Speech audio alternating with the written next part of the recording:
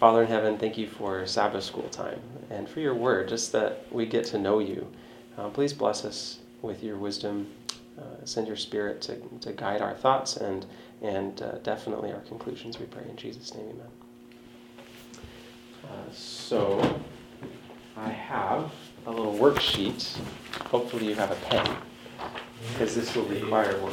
But it's okay if you don't, because I brought more. Pencil here. Pencil? Oh. Yeah. So if I miss one, let me know. And if you have a question, let me know. This is kind of in the form of a talk rather than like an interactive study. But feel free to go, what?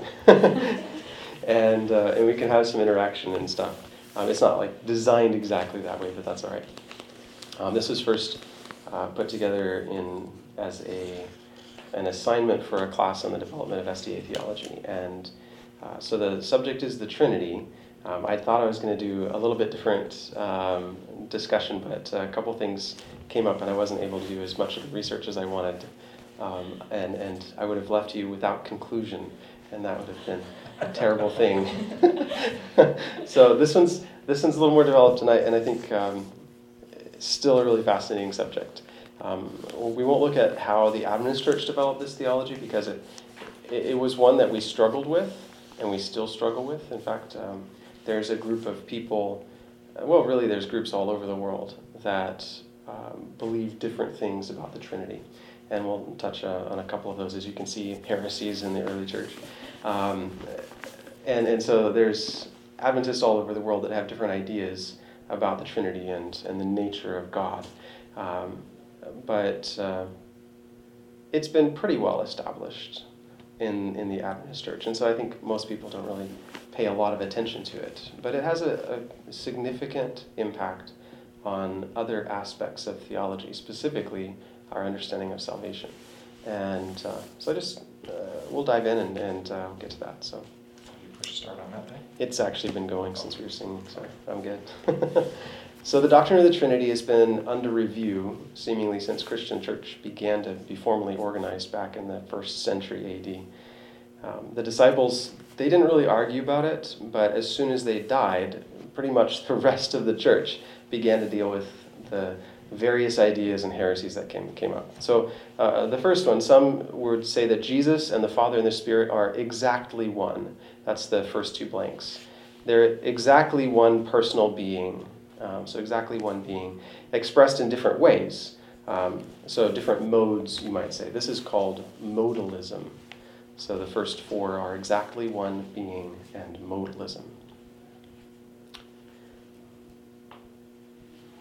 And just modal just means God is being expressed as Jesus or as the Father or as the Holy Spirit. He's one being, but three modes. Others said that the Holy Spirit wasn't a person, just a power. That's the next blank. Just the power of God. Others said that Jesus was a created being, and that's also known as Arianism.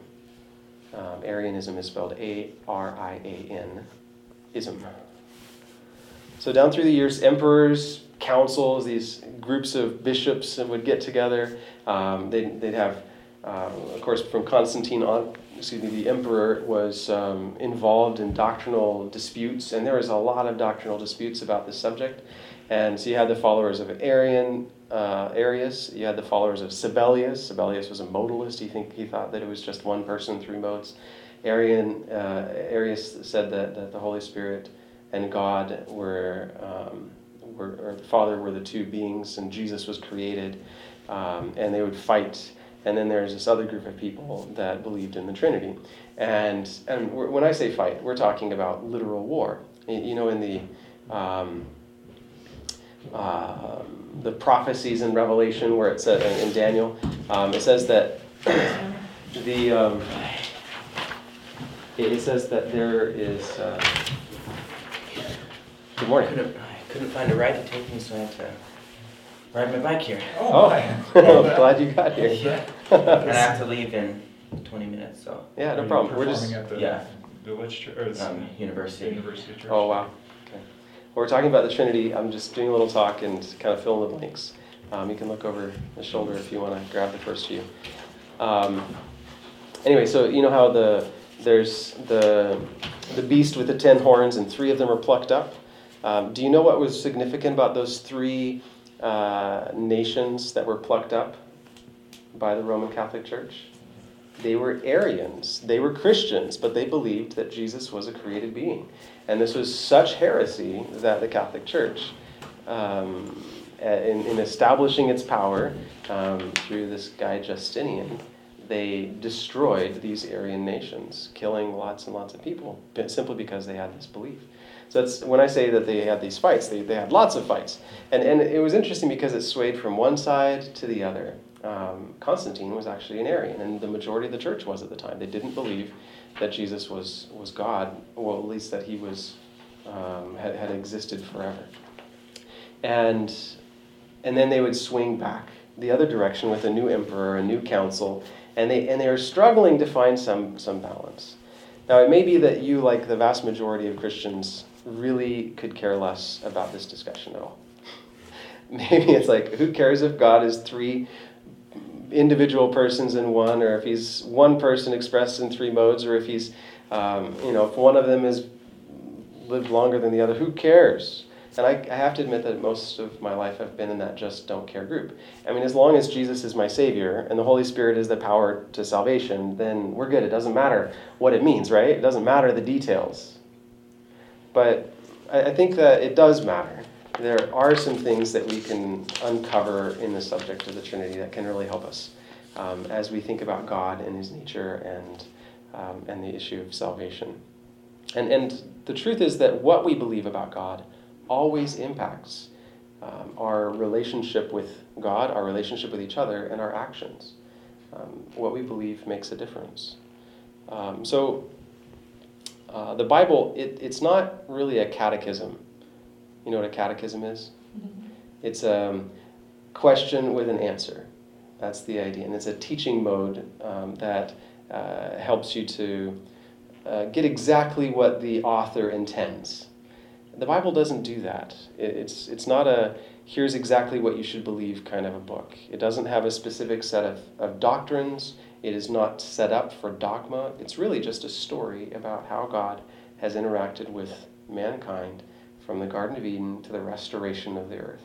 That's the story of the Bible. And we get pieces of information about God, and we form beliefs and doctrines from those pieces of information.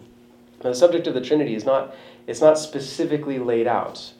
God doesn't say, this is how I am, and make it really easy for us. I mean, it's not too difficult so that we can't understand, but it's difficult enough that we've got some confusion on the subject. Now, in the Bible, we look at all these stories and we find 3 different evidences about God. The first kind of evidence, and this is your next blank, is evidence that God is one. Evidence that God is one. The second is that evidence that God is 3 persons.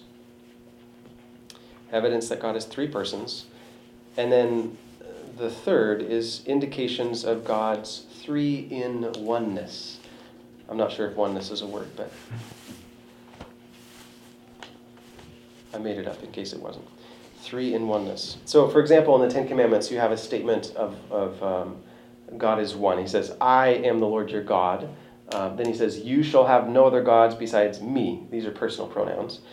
This is my name forever, my memorial to all generations. Deuteronomy 6:4. Also, you might have heard of the Shema. It's just the Jewish phrase. And God, our hero Israel, our God is one. Our God is one. So we have all these God is one statements, personal pronouns, singular personal pronouns. And then you have these other statements that indicate these 3 distinct persons. For example, in creation, we find God creating, the Spirit hovering, and then they say, let us make man in our own image. Later in Genesis, we read about the story of the Sodom and Gomorrah, and it says, let us go down and investigate their wickedness. Now, apparently, I'm not a Hebrew grammar guy. I don't know a lot about this, but apparently, in Hebrew grammar, like most, they really like to have the same tense, the same number. So we don't start out the verse saying, or the sentence saying I, and then referring to the same individual, say us or we. And that's really consistent throughout the Hebrew language until you get to the discussion of God. And you find these statements like in Isaiah 6 where God says, "Whom shall I send, and who will go for us?" Like there's this singular, plural, personal pronoun in the same sentence. And that's really odd. It doesn't really work in most languages, and especially not in Hebrew. But this multiple oneness is it's got a special relationship in the Hebrew language. And where do you think the first multiple oneness is in the Bible? Creation. At creation. God makes Adam and Eve, right? And then he says, the two will be one. And so this word for one is, it's a unique word that's not singular as much as it is unity. The oneness isn't about one number, but it's about unitedness. And so you can have, in this united idea, the Hebrew word for like singular one, the number one would be yahid. There's not like a number, like in Hebrew, there's not a way to write 1, 2, 3, 4, 5, like a numeric kind of thing. And so this idea, the word yahid is like the number one. And then the word chad, I'm probably not saying it right, but chad is the Hebrew word for the plurality of unity. Like this, the two will become one, is that word chad. So we get this idea the Lord isn't singular when it says the Lord our God, he is one in the Shema, but that God is united. So in marriage you have 1 + 1 = 1. Yeah. And in the Trinity, you have 1 + 1 + 1 = 1. Yeah. So this united idea is there. In Psalms, God says, "Your throne, O God," like God is speaking, and he talks to another God. And then in Malachi 3, the Lord says, "Look, I'm sending my messenger, and then the Lord you are seeking will suddenly come to his temple."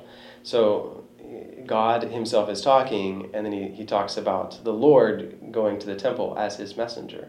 So there's this clear differentiation that the Bible has, clearly indicating these multiple personalities, and yet this unity, this singleness.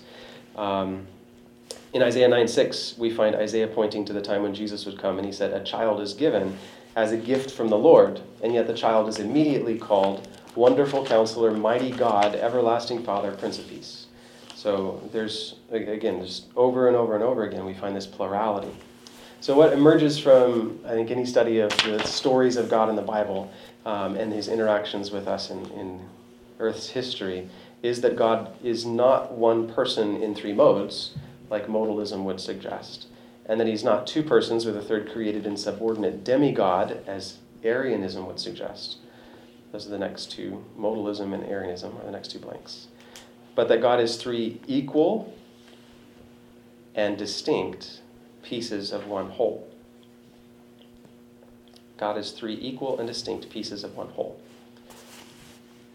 So a worshiper of the God of heaven has to be a monotheist because it's clear there's only one God.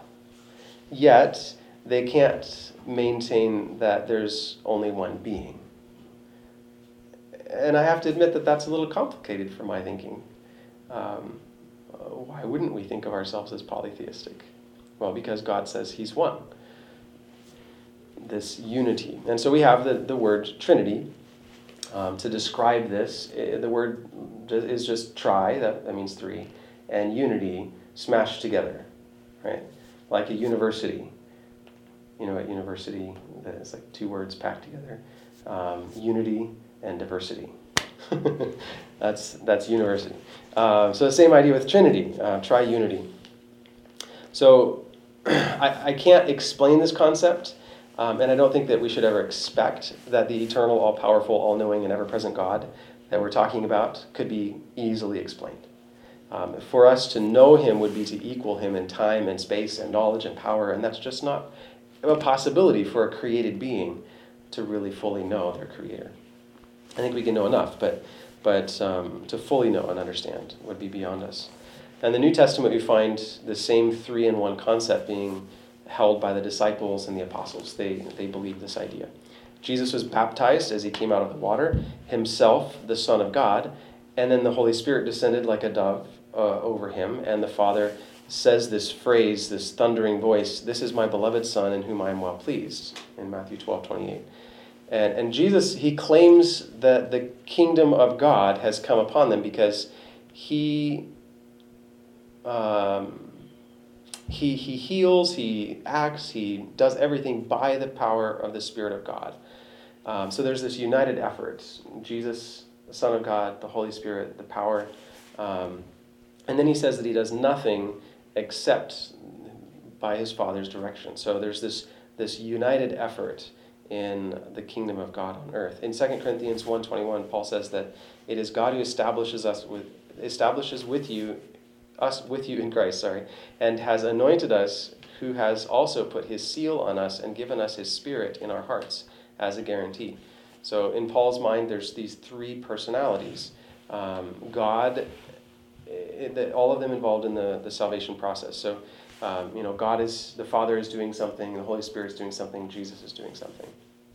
And when Jesus told us to baptize, how did he tell us to do it? In whose name? All of them. The name of the Father, the Son, and the Holy Ghost. And so all three persons are represented here. Paul even organizes the book of Romans based on these three personalities. He begins with the judgment from God, justification from Jesus, and life in the Spirit.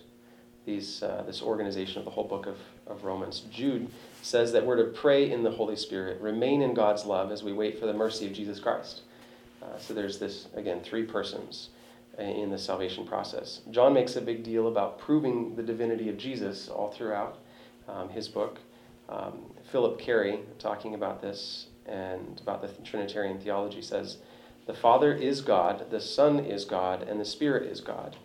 The Father is not the Son is not the Spirit, and the Spirit is not the Father. There is only one God." So all throughout the New Testament, we've got proving the divinity of Jesus. We've got examples of the Father and the Holy Spirit working with Jesus.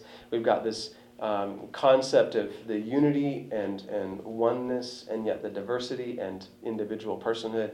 All of this mixed together. That's the story that I see in the Bible.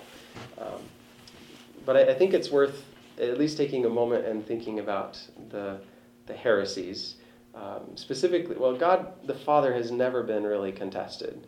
The Father is always God in anybody's thinking. If you say to a Jehovah's Witness, the Jehovah's Witnesses would be Arians. I think you have that later on, but I'll come to that in a second. If you say to them, Jehovah, they're going to think Father, because automatically in their mind, the Father is God. So there's never any question about that. There's just a question about what happens with the other two. Who's the Holy Spirit? Well, let's start with that. It seems to be the case that at some point before creation happened, there was a discussion among the Godhead about how they would interact with their creation and who would do creation, who would be involved in that. And so maybe it was voluntary, maybe it was a vote, I don't know how it worked out, but somehow in this discussion, it seems like the Father was elected to be the administrative figurehead, the CEO, you might say, of the Godhead. The Son was selected to be the hands-on creator, so those blanks, administrative figurehead, and then the second, hands-on creator. And the Redeemer, when sin actually happened. The Spirit chose to be the ever-present support system and the power behind creation and salvation. The Holy Spirit seems to be very humble. I don't know if you ever thought about humility in the Godhead, but the Holy Spirit seems to be pretty humble. So what was the blank for the Spirit? Ever-present. Is it that the Spirit is humble, or is the Spirit the introvert of the group? Maybe the introvert, maybe. Well, I mean, when you think about it, he inspired the entire Bible, and yet not much is written about him. Think of John, the Revelator. He's writing the whole book of the Gospel of John, and he never says, "I wrote this." And he even refers to himself as the one whom Jesus loved, right? And you kind of think of that. That's kind of how the Holy Spirit relates to himself throughout the Bible. When Jesus promised the Holy Spirit, he said that the Spirit would lead us into all truth and teach us about Jesus. While the Spirit's not directly discussed in the Old Testament, we do find the word Spirit all over the place. For instance, the Hebrew word for Spirit is ruach. Have you heard that before? Discussions of the state of the dead. Because some people look at this soul idea. And this is one of those words that's translated spirit or soul. It's ruach. It's 389 times in the Old Testament, so it happens pretty often. But only 123 of those are references to a divine being. 3 times it uses the phrase Holy Spirit, like Psalms 51:11, "Do not take your Holy Spirit from me." Or Isaiah 63:10, where it says, "Yet they grieved his Holy Spirit." Another one in Isaiah 63, "Where is he who set his Holy Spirit among them?" So in really only 2 places, Isaiah 63:10 and 11 would be one spot. And in Psalm 51, does it include this idea of Holy Spirit in the Old Testament? But he's also referred to as the Spirit of the Lord and the Spirit of God, and you can find that about 46 times. And a bunch of them are connected with this word, ruach. But the Spirit isn't some impersonal emanation of God. It's not a power or force like Star Wars would want you to think about God. May the force be with you, or whatever they're thinking about that is. I'm not sure what their theology might be, but it's not. The Holy Spirit isn't a force. But the Bible indicates that he has specific influence, that he has thoughts and feelings. He's called a leader and a judge. He commissions individuals to do specific tasks. He gives spiritual gifts at his own discretion. He empowers and enables, leads, guides, teaches, and encourages. The Holy Spirit has a lot of roles that really only an individual personal being could have. He's the revealer in God's revelation, the inspiration behind all Scripture, and the source of all prophecy. The Holy Spirit is the one indicated in the daily active work of sanctification. So this is the Holy Spirit. I think that it's pretty easy for us to dismiss modalism, and we can also just nail the last couple nails in that coffin of modalism when you have the Holy Spirit being its own individual person. So the other one is Arianism. You can take that with you if you want. I don't know. Okay. So Arianism is this idea that Jesus is a created being. And Jehovah's Witnesses would be modern-day Arianism, or Arians. Because of that, mainstream Christians would dismiss them as, what would we call them? Assuming we're mainstream. What do most people call Jehovah's Witnesses? Just leaving. Mormons, well, pagans, I suppose, would be. Well, we'd call them a cult. Yeah. They can't be Christian because they don't believe Jesus is God. So they're a cult. They're and there's other reasons why we'd call them a cult, but they're solidly in that mind, in that category for most Christians, mainly because of this teaching that Jesus is a created being. So around the time that Constantine was becoming interested in the Christian faith, the bishops and members of the church were really debating this nature of Christ. Did he have a different nature than God the Father, as the scholar Arius suggested, maybe a created being, even if he was the very first of all created beings and he created everything else? That was kind of Arius' suggestion. He was created by the Father, but then he created everything else. And Jehovah's Witnesses hold that idea and believe that Jesus is a God. He's like a demigod, an under God. And others were arguing that maybe Jesus was, like the modalists would suggest, simply a mode of God's expression as he interacted with humanity. Or was it something in between? They're trying to figure this out and express it. And there's a big fight over words. And they'd go back and forth from one extreme to the other.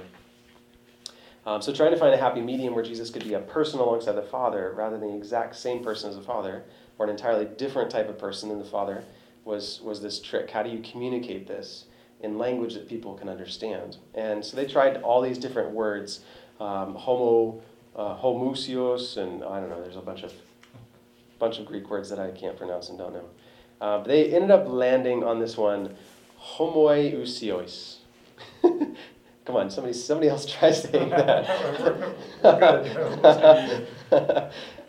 So this word suggests that Jesus was the very same nature as the Father, which means that modalism couldn't be tolerated because Jesus would be thus be a separate person than the Father. But yet Arianism couldn't be tolerated because Jesus was the very same nature as the Father rather than being a created being. So different individual, same stuff. Made of the same stuff, but separate and unique. So the historical back and forth over the nature of Christ is interesting, but in my own evaluation of the doctrine, I can really only consider what Christ said. Whatever they said, fine, I don't really care. Some council debating over a Greek word is really insignificant in my thinking. But here's what Jesus said. He says that he is God. He says that all things were made by him. He claims to be life itself. And he takes on himself the prerogatives and authority of the divinity and willingly receives worship, distinct from the angels who refused worship. No angel in the Bible ever received worship. And yet, Jesus is happy to receive worship. He forgives sins. No angel in the Bible ever forgave sins. He claims the prerogatives of God. Jesus distinguishes himself from the Father and the Holy Spirit. He indicates that both are highly involved with his life and ministry, and yet both are separate individuals from himself and from each other. He promises that when he, Jesus, left, he would send a comforter, the Holy Spirit. He told the disciples to wait for the Spirit to fall on them, and when it did, they were given power to spread the gospel. Jesus said that he himself would pray to the Father, and that he did nothing of himself but what the Father told him to do. So Jesus is God, but not the exact same person as the Father or the Spirit. So modalism, again, it's gone. Nail in the coffin. But also Jesus being the firstborn of creation, he cannot be a created being because he himself creates all things. If that's true, then he would have created himself, which is ridiculous. So Jesus is self-existent. That's another blank. Self-existent, not created. And he clearly takes the prerogatives of God to receive worship. So therefore, Arius can't be correct in his belief that Jesus is a demigod or a superhuman or a created being. Jesus must be fully God, uncreated, divine, self-existent, and worthy of all of our worship. So what are the implications of this theology? I think they're really profound as we think about salvation. First, the fact that God is in himself a tri-unity, is a single unit made of three distinct persons. I think it helps us understand the nature of God and really the nature of love. John makes the statement that God is love. So if God were one being, then we could say that God is self-absorbed. If he were two beings, then we could say that he gives love to get love. That's kind of... Now, marriage is kind of that environment, especially in a selfish world that we live in. If I give fully to my wife in love and kindness and whatnot, then generally I can expect to receive something roughly equal in return. And so even though that is an act of love, it's also can be misconstrued as selfish. But the fact that God is three beings in one means that each person in the Trinity gives love to another without the expectation of that love being returned to themselves. The Son loves the Father loves the Spirit loves the Son, and it kind of goes around in this circle. Selfless love. So I think this informs our understanding of all of his creative acts. Creation for the possibility of selfless expression of love. He already exists as an expression of selfless love, and then he creates in order to continue expressing that selfless love.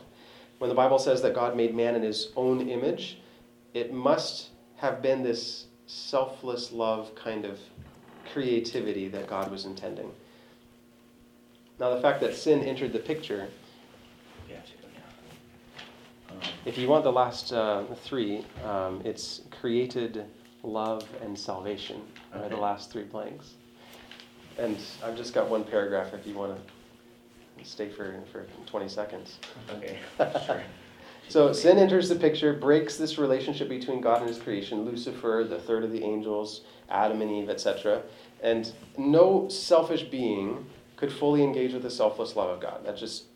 We've got a break in this relationship. So salvation then becomes a selfless act of God again to restore relationship and love. So only the Creator God, whose relationship we damaged, could bridge the gap between us and bring us salvation.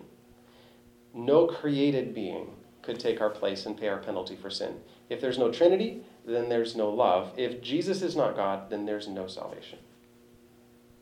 So I think the doctrine of the Trinity is really important in our understanding of just the fundamental principles of salvation.